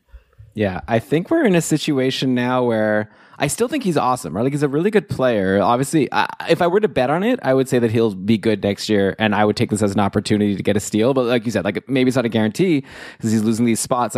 To throw it out there, whatever. Vincent Trocheck's on the top power play, and he's a UFA, so he might not come back next year, and that could open up a spot. But of course, Carolina could do something with that cap space. Who knows what they'll do? And yeah, it seems like Seth Jarvis, who has taken his spot, he's not going anywhere, right? He's a high pedigree prospect. But obviously, so was Svechnikov at one point. So yeah, it'll be fun to follow. If I were to bet, I would do this. I would draft Svechnikov, and then if he has a super hot start, maybe looking to see trading him. If you could get a really awesome return, right? Because now we've seen a pattern. Is it a pattern? I don't know. I feel like I've seen this before. Svechnikov, going really hot and then kind of losing his spot at points during the year. So maybe it is worth trying to get top value for him when he is at that peak and getting that primo deploymento with Aho and Teravainen, on the top line, top power play. That's obviously when he's going to be at his best. Yeah, it's a good point. This isn't the first time we've seen some of his deployment pulled back a little, and we've seen him run cold when this happens or before it happens. And what you said at the start about still thinking Svechnikov is a really good player who could be a superstar and a stud, and someone that you could try and maybe grab at a discount given all that's happening to him in a keeper or dynasty league. I would say go for it because he is he can be a really dominant player, and I think he has a very bright future ahead, but he's just not entrenched yet, is all I'm saying. But even with that, I still think he's going to be a really great player. Yeah. So I don't mean to take anything away. I hope I didn't give off that impression. No, definitely in not. my first response. Okay. No, and also you made a really good point. It's like these are a lot of games against Shesterkin, and it's not the Shesterkin from round 1 where he struggled a little bit. This is round 2 Shesterkin where he's like keeping them in the series. So you don't want to put too much weight into that. Okay, another disappointing player in these playoffs was Anthony Duclair, who had this like huge breakout this year, 64-point pace in the regular season, but totally disappeared in the playoffs. He had 3 points in 8 games. And you might be thinking, wait, 8 games? Didn't Florida play 10 games? Well, yeah, because Duclair was scratched twice. Scratched! A 60-plus point player. Like he in Game 6 versus Washington and in Game 4 versus Tampa. 2 series-ending games. Duclair wasn't there, which puts a real damper to me. On he had this like great season. If the season ended after the regular season, Duclair would be like toasting and celebrating an amazing year. And now he probably doesn't feel that great. And now all of a sudden for fantasy drafts next year, I'm going to be wary. And again, this could be just a good opportunity to get a steal like late in your draft, because there's no way people are going to be reaching for someone who got healthy scratched in the playoffs. But we did see that given good opportunity, he was able to produce it. He got scratched also in the playoffs last year, if I recall correctly. So I think this is the kind of thing where maybe Duclair, for whatever reason, isn't the type of player that coaches trust in the playoffs, or at least Florida coaches. But we have seen him produce in the regular season. So I don't know. I just wanted to throw him out there. My hunch is that he'll still be a decent get next year, but not with a high pick, like a last round pick. I agree. I don't know if you'd be able to get him all the way at the last round. I think this is definitely taking a bite out of Duclair's draft stock, that he did get scratched and didn't seem to get used in quite the same amount or way as he was during the regular season when he found success. I think the Panthers spent a lot of the postseason looking for answers. And one of those answers they thought was less Anthony Duclair. Clearly, that was not it. So we'll see what happens next year. But yeah, I'm not going to change. I don't think this is going to have a whole lot of follow through on his. He signed for 2 more years at $3 million. That's an amazing contract that he's on with the Panthers if he can keep being the piece that he was in the regular season. But what are you going to say? Well, he was scratched twice in the playoffs, so maybe not. Not that amazing of a contract in terms of the team trying to win a cup. But they scratched him and it didn't work. Okay, it didn't work. Maybe it worked. Maybe the replacement was better than him, but they still lost. Yeah, it doesn't necessarily mean they lost. I haven't seen any op-eds about they lost because they scratched Duclair in Game 4. I don't think that was the reason. But yeah, are you I'm not drafting him as a 60-point guy next year. To me, he's a late swing that I hope pays off. Yeah. I'm not taking any risks on him. Yeah, I don't know he'll be around in the last round is all I said. That's fine then. But, I'll let someone else take it. If I have an 18-man roster as I do in the Cupful, then I would probably consider him, 16th round onwards. Yeah, when you're at the point in the draft where if you miss on a pick, it's not the end of the world, as opposed to 13th, 12th round, where you still kind of need to hit and get those depth guys. Okay, one more disappointment that's still around. What about Darnell Nurse? What's going on here? He paced for 40 points in the regular season, not as good as the year before, but I figured that's sort of where he's going to land, but he's been very quiet in these playoffs. I had him in, I believe, the first or second round of the KKPP. I don't know. I've put it out of my mind since I know I'm eliminated, but only 3 points in 11 games. And this is with an Oilers team that we talked about to start the show, scoring so many goals, and just Darnell Nurse not involved. So should we now moving forward maybe expect him to continue to decline in his offensive contributions? we got guys like Bouchard, who's probably just going to get more and more minutes. Broberg, eventually you'd hope, sticks with the team and takes on more. Broberg was, when he was with the Oilers last year, was getting no minutes at all. So as these guys come up, maybe is Darnell Nurse's at least offensive role going to keep on diminishing, and maybe maybe this past season a 40-point pace is going to be the highest he's going to put up moving forward. Well, Elon, it's simpler than we think, the answer to Nurse's problems, and that is that he's playing injured.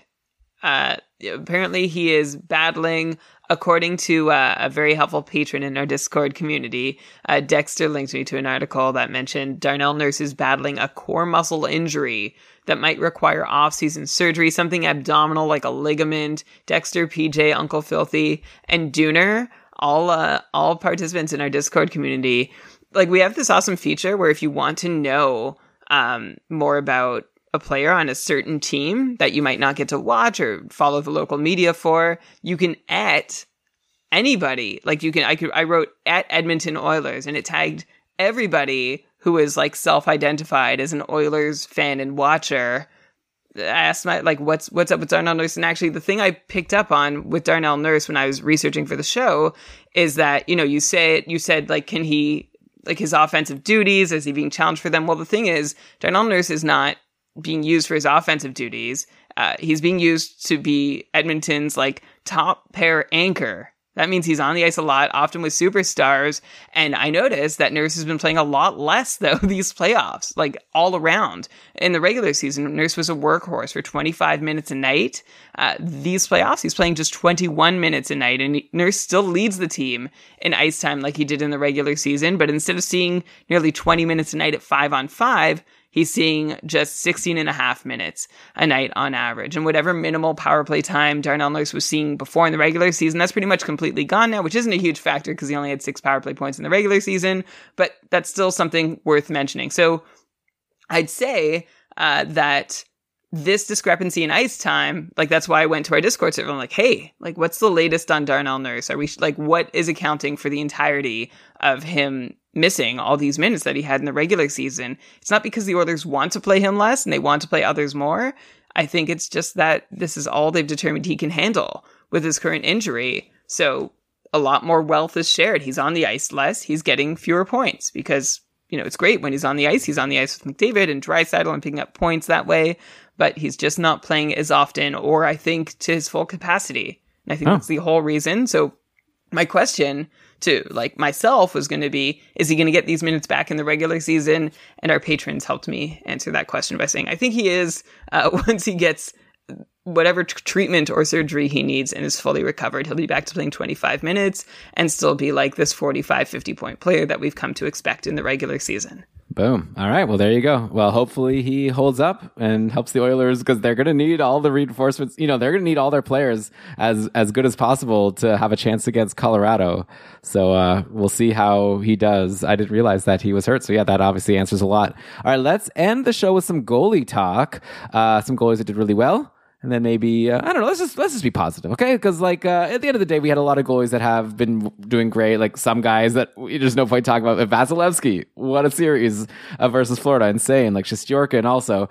So maybe we won't do deep dives on them. One guy from the first round that just, like, stole the show pretty much was Jake Ettinger, right? Or I believe it was Ottinger. When I was actually watching the games, I feel like a long time ago I learned that it was Ettinger, and now when I was watching the games, they were saying Ottinger. So I guess I gotta flip that in my brain. So Jake Ottinger had a .954 save percentage in those 7 games against Calgary. The main reason, I guess, why Dallas made it that far into the series. Are we at a point now where, like, we're going to have to, like, boost him up big time for a Schmore Goalies board next season, right? Like, he's no longer a guy who might not even start the season with the team. I don't think there's any reason to expect him to be a tandem. I feel like he's going to be Dallas's sure thing starter. They'd be crazy not to go that way. He seems like he has the capacity. He's reminding me of, like, a Thatcher Demko from a couple years ago, right? Like, just this insane playoffs. Really told everyone, hey, here we go. He's here. And then since then, Demko's been awesome in fantasy. Yeah, Vancouver's not the best team. You know what? Like, Dallas isn't the best team. So I guess that would be the reason to have Ottinger not, like, in the top tier. But I'd feel pretty comfortable, like, as comfortable as you can be with a goalie in fantasy. Like, I'd be pretty darn comfortable if I was able to get Ottinger. I feel like people are going to be drafting him high. You're not going to be able to get him for cheap. But do you think he's, like, good enough that, like, he will be worth, like, reaching for, like, as far as goalies go? Like, are you more confident in him than you would other guys in, like, I don't know, like, tier 3, tier 2, maybe even? I think did I say this on the Patreon cast? Because we were talking about how he basically single-handedly kept Dallas in that series. Like, yeah, Calgary, we talked about him in the Patreon cast. Okay, Calgary wrecked Dallas, and the only reason they were in it was because of Ottinger, who I'm gonna, also have to get used to that. Otter is his nickname. Otter rolls off the tongue better. Maybe I'll go with that. This season, when we looked at Ottinger, like, we felt like we knew he should take the crown in Dallas, but he had a hard time, like, actually getting enough rope to do it. But once he did, he did. And then he seemed to sort of struggle towards the end. He was a little more inconsistent, and I think that might have been, like, a bit of a workload issue for him, being, a 23-year-old rookie. This is his first, he played, he saw 29 games of action last season. This season, 48. So almost double the workload. And I think that might have weighed on him towards the end of the season, but certainly not in the playoffs. In the playoffs, he established himself as, like, one of the best goalies in the NHL. And if you're wondering where to draft him next year, I think I would place him in Connor Hellebuck territory because he's going to have a workhorse workload. He is a really good goalie, and we have a lot of question marks about the team he plays for, which could be a good thing, right? Because then he stops more pucks. It's just a matter of like the thing in my head. That's the one thing keeping me from drafting him. Maybe not the one thing, but one of the reasons I wouldn't draft him ahead of Hellebuyck is that we haven't seen how he handles, a 60-game workload before, where he is starting stretches of 4, 5, maybe even 6 games in a row regularly through the season. How well can he handle that? So that's the question mark that I want to see him answer next season. But yeah, his fantasy value's up there. I wouldn't say he's top tier, but at the worst, he's third tier. And I think there's a case for Oettinger to be a second tier goalie. We'll get there. Yeah, no, it's a really good point though. There is a difference between playing, like you said, 40 to 50 games and playing 60 plus. We've seen, and I know he's had injury issues.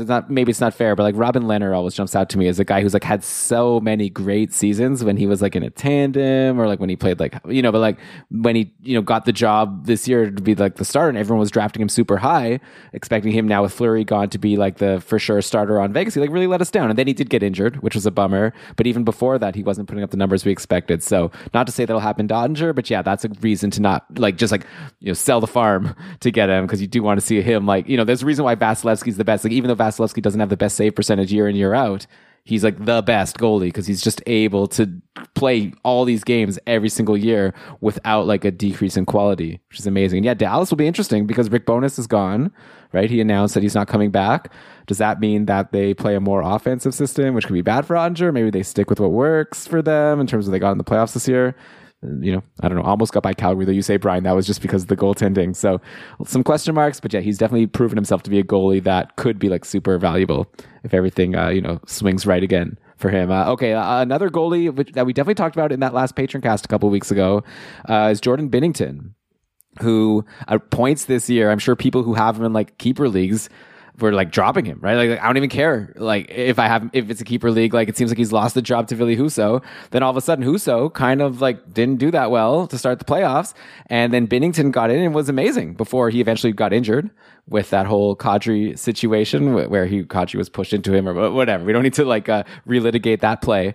But at the end of the day, Binnington had a .947 save percentage in the 6 playoff games he played.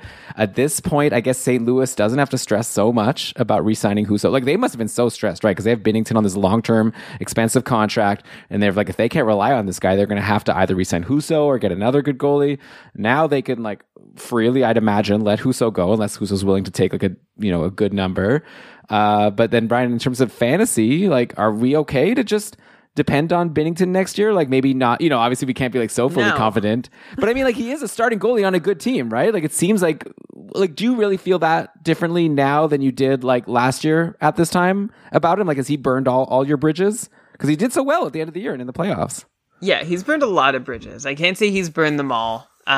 This season, his numbers weren't as terrible as you might think if you look at his expected numbers. He played worse than the average goalie in the NHL would have been expected to at 5-on-5, given the difficulty of his workload. But yeah, I don't know. I'm having a hard time with this because I wanted. It's unfortunate he was knocked out of the playoffs, even though I think St. Louis was probably going to lose the series either way. But I wanted to see, if he could keep this up or if he turned into a pumpkin. What did he do? 6 games of action? Yeah, and he was unbelievable. Right, and he couldn't put one good game together during, the second half or most of the regular season. So 6 games is still better than that, but it still doesn't mean much to me in the greater picture. But don't forget that he also has a history of that's many seasons. He has this great track record coming into the season that he played so badly. Usually I'll still call back that he was so bad this year that you had to throw that track record in the garbage. That's how bad it was.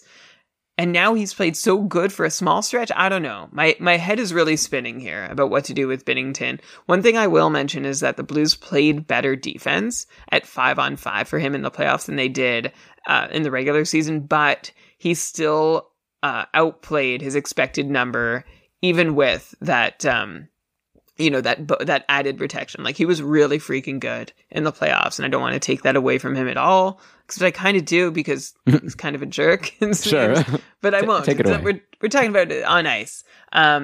So yeah, what's the question here? Do I believe that Binnington's back? I mean, I guess I go into next season for his fantasy value being cautiously optimistic. You seem to think that, like, St. Louis is back. They're a pretty good team, actually. I think they're really good. They're amazing. Yeah. Like, they have so much depth at forward. They have Parayko, and I don't know. Like, they even had injuries, right? Like Torrey Krug missed some time in the playoffs. So I don't know. Seemed like a pretty good team. Yeah, Falk.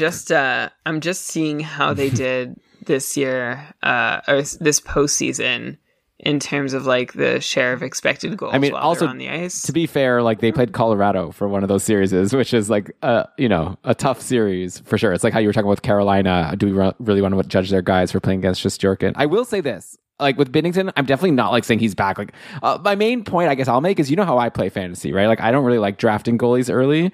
I'd rather just get the more reliable, like, forwards specifically, and then defensemen, than just hope to get lucky with a goalie later on. And if worst case you don't end up with a good goalie in the draft, you get like an Anton Forsberg or someone in free agency who hopefully ends up carrying you. Like, obviously you need some luck to actually, and you have to play free agency in an aggressive way. But I could just see myself ending up with Binnington in some leagues next year. Like, I'm not going to reach for him at all, but maybe I'll wait for like 15 goalies or 17 goalies or whatever to go off the board, and then fine, I'll take Binnington. I'll take the starter on St. Louis with a late pick and hope that works out. And if it doesn't, then I didn't waste a high pick on him. It's almost like the way we've been drafting John Gibson the last few seasons, right? When we're like, we know that there's like enough of a spotty track record recently, but maybe there are glory days, and maybe, hey, Anaheim is actually a half-decent team, which I think is coming. So maybe it's a similar pick, except St. Louis. Yeah, St. Louis has been a good team. So it's a tricky one. I'm not sure if and when I'll draft him. Like, he was like dropped. He was a free agent in so many leagues this season. It was just, I don't know we've seen quite a crash from a goalie before, like at this stage of their career, than we did this year from Jordan Binnington. a Timo Solani-esque crash when he went to Colorado for that year. But we know that Solani bounced back after, so we'll see if Binnington can pull a Solani. Just to tie the show together, I don't know, who else do you want to talk about? Like, I guess I've talked about every Oiler. I could mention that Mike Smith is having a great playoffs, .927 save percentage in 12 games. The Oilers signed him in the offseason. I think that was one of the moves we were critical of, that I guess if you just want to be results oriented, like, it's seeming like a pretty good signing, right? He's just doing really well. He had a great season, great playoffs. I shared an article on Twitter from Low Tide, Alan Mitchell, who hopefully you'll get to chat with at like during our 32 Beat series. But he wrote like a whole look. He's like, what's the problem with Mike Smith? And he's been critical about the Mike Smith signing too, but he went over Mike Smith's numbers and said, hey, when Mike Smith is healthy this year, he played pretty darn well. And his periods of struggle, he connected pretty clearly to moments where Smith wasn't playing 100%, and was basically like, what would you do? How could you do something that would do better than Mike Smith at $2 million next season? And he went over some of the free agents who were available. This is over at The Athletic. And I came away from that article being like, yeah, I think a Mike Smith, Stuart Skinner tandem is the way for the Oilers. And that Mike Smith, look, he's doing it.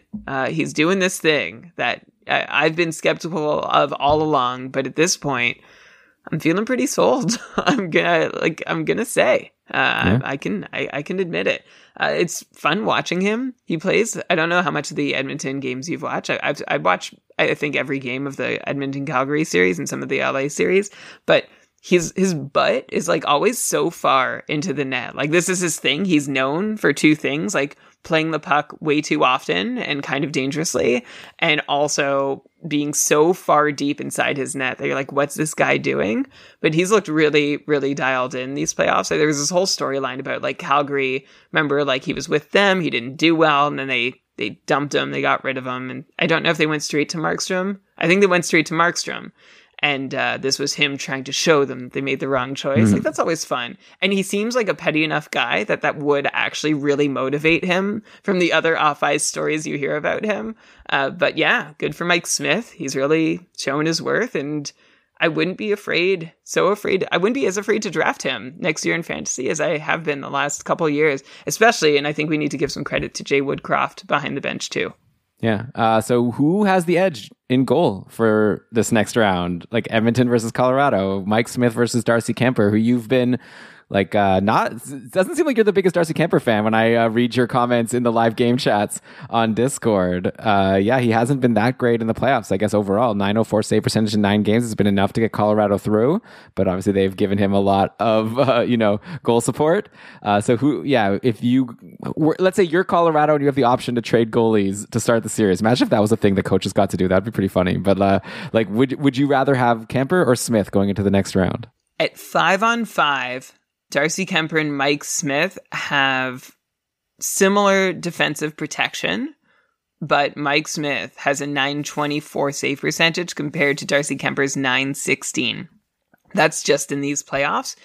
And I'm not surprised, having watched plenty of them, that this is the case. Like, Darcy Kemper just has not looked strong these playoffs. And I saw someone who I follow for reliable takes on Colorado was like, and I shared this in our Discord group too, like said maybe Darcy Kemper just isn't, or one thing he's noticed from watching a lot of Kemper with the Avs is that when the stakes are low, Kemper's great. And like that tracks. Like when he was a backup, he was pretty good. When he was in Arizona, and there weren't huge expectations, he did well.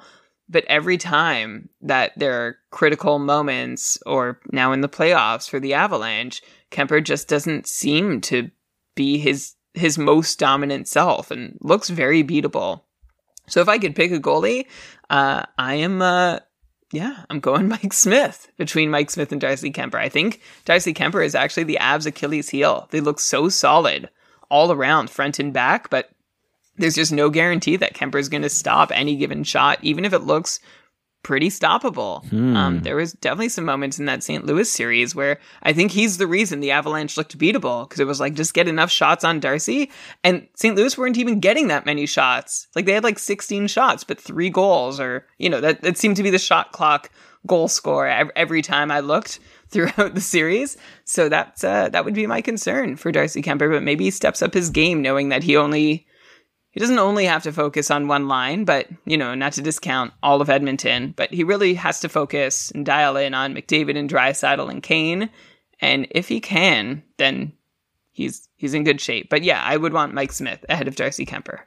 I mean, that's a very tall task. You're saying it's like, he only has to focus on one line, like the best line ever. Well, like what Matthew Tkachuk said, right? After Game 3 or something? He's like, well, they only have one guy, and we can work to stop him.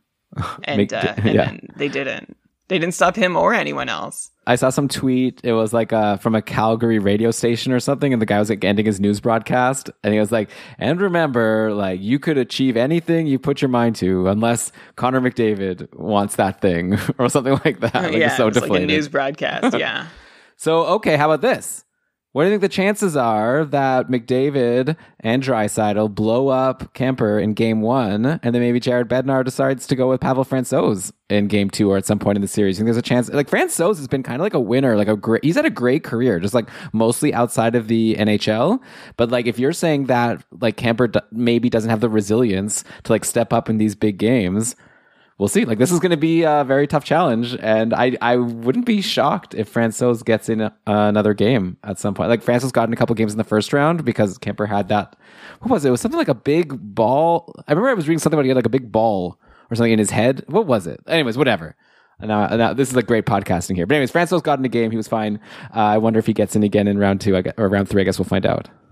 I really need to know more about this big ball. Okay, Darcy Kemper had you in comment his head. on. Like it's not okay. I'll comment on Francouz. He's played 100 minutes and he had 902, so he gave up 5 goals on 51 shots. So his performance was not terribly strong either. But yeah, Elon, I wouldn't. It feels like it's late in the game to go to a backup goalie voluntarily for the first time for a team going into the conference finals. Like, I don't think that happens often where you get through the first 2 rounds choosing to play your starter any chance you can. And then by the 3rd round, you're like, we're going to go to the other guy.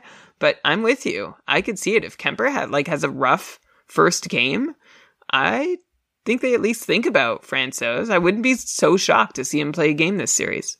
Okay, Kemper had swelling around his eye. I'm pretty sure I read at some point it was like a big ball, like or something. It was like swelling up like a ball. It wasn't totally like, but yeah. Now I'm looking on NBC Sports Edge. Yeah, that's what it was. But anyways, Shams is in the chat at Game Day News NHL with all the updates, and he mentioned that Kemper was poked through the mask, had an eye injury or around the eye that brought this ball that you're talking about.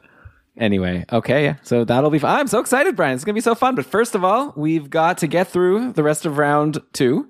Then, like I said, we're going to be doing our drafts. There's going to be, for the Keeping Karlsson playoff pool, for the 20 people who remain, we're going to be doing 5 drafts of 4 people each. And then there's going to be, obviously, 5 winners. Plus, we're going to take the best second placer.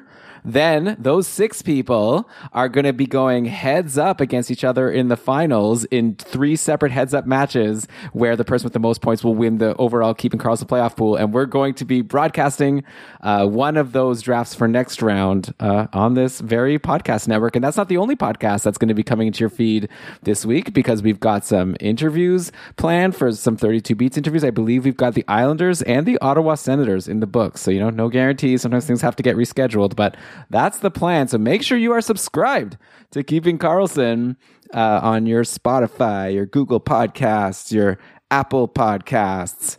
I use Pocket Casts. Brian, what do you use to listen to podcasts? I use Pocket Casts. Okay, so why am I always saying this other stuff? I should be promoting the one that I like the best. Anyways, if you're on Android especially, I like Pocket Casts. But anyways, yeah, make sure you're subscribed. You get all our episodes. Podcasts are great, right? You just subscribe, you get the episode. You know what? Even if you end up not getting to it, you still download it. That helps us out. So either way, it's a win-win, right? It doesn't cost you. Unless you have a restricted amount of bandwidth, in which case maybe go to the library to download your episodes. But anyways, I don't want to tell you how to do your thing. Thanks so much for listening. Hope you enjoyed it. Thanks so much to the patrons for your support of Keeping Karlsson and for keeping our Discord community really fun throughout the playoffs. If you want to get some more information about our Patreon program and how you can support us over the summer for just $1 a month, check out keepingkarlsson.com/patron. But with that, Brian, I'm ready to stop talking because you were doing that hand motion saying to get on with it. So let's cue that outro music. And why don't you go ahead and read us the credits? Now I'm doing the head shake motion because you didn't. Okay. This episode of the Keeping Karlsson Fantasy Hockey Podcast was presented by Dobber Hockey and powered by our patrons, including our super supporters, Tyler, Flash, Andrea, Tom, Derek, David, Rob, and Patty. Thanks all so much for your support. Also, you can become a patron, keepingkarlsson.com/patron.